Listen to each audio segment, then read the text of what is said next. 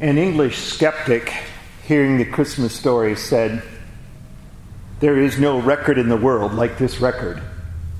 If it were really true, there'd be no unsolved secret to elude mankind century after century.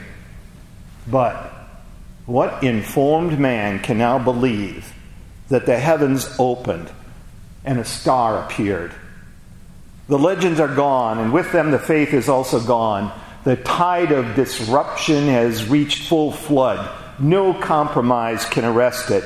Modern man walks unguided through a bleak world, struggling convulsively until he finds a foothold in some new faith." The Christmas story can fill him only with nostalgia for a loveliness irreparably lost. What emptiness! He recognized that the Christmas account is incredible saving truth, and yet chose to remain lost.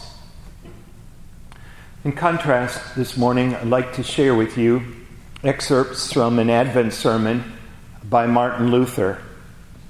He's writing also about the incredulity of Christmas, but in a very different way. If we lived in Bethlehem when Jesus was born, would we have believed that the new baby in the stable was God himself in human form? I am doubtful that I would have believed it. The greatest difficulty does not lie in the science of the event, but why? Why would the Lord of the universe care enough about us mortals to take flesh and share our woes to save sinners with his own blood? The condescension of God. That's the greatest wonder.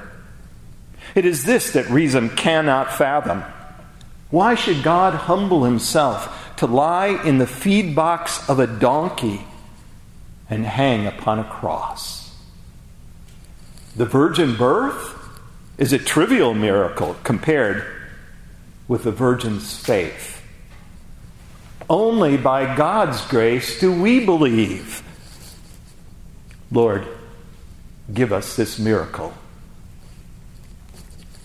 The angel Gabriel appeared to Zacharias and announced that his wife should bear a son who should be called Great in the sight of the Lord.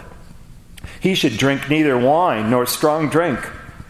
Was that all that was worth telling about?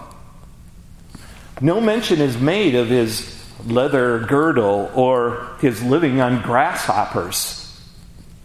Why is nothing said about his vigils, his sleeping on the ground, the constant prayers, or almsgiving?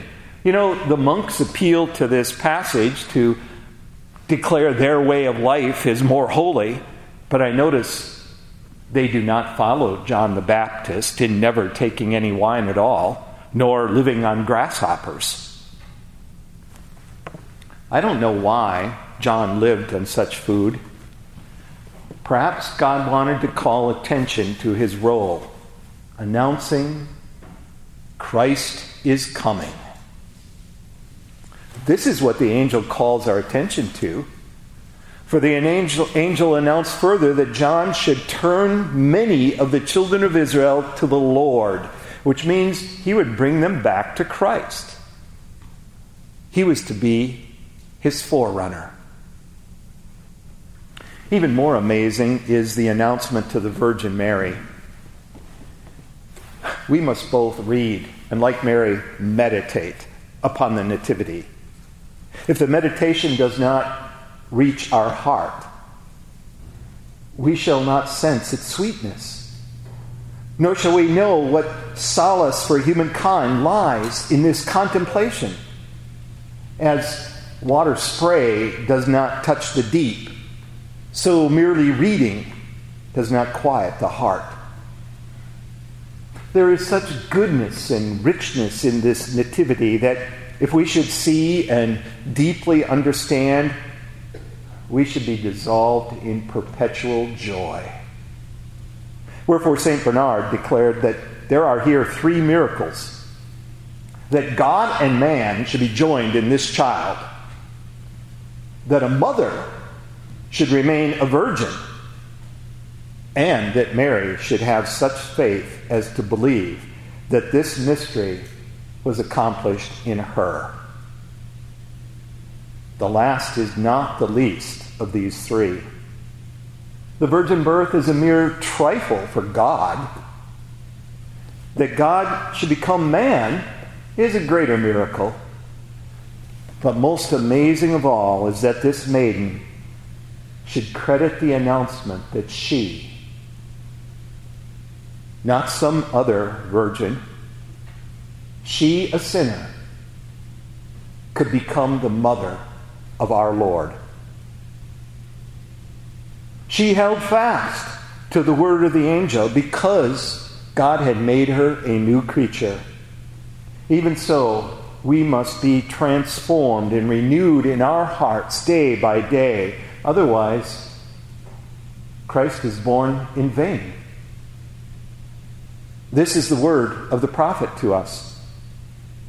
Unto us a child is born. Unto us a son is given.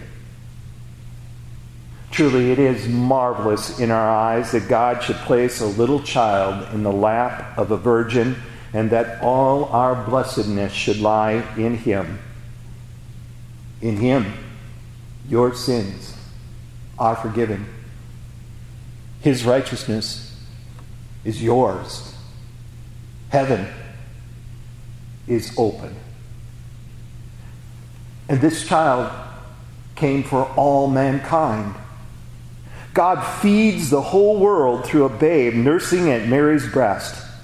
This, yes, should gladly then be our daily exercise, to be transformed into Christ, being nourished by this food.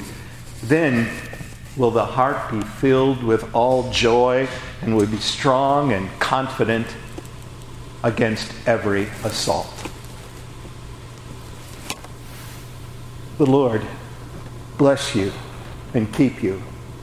The Lord make his face shine upon you and be gracious unto you. The Lord lift up his countenance upon you and give you peace. Amen.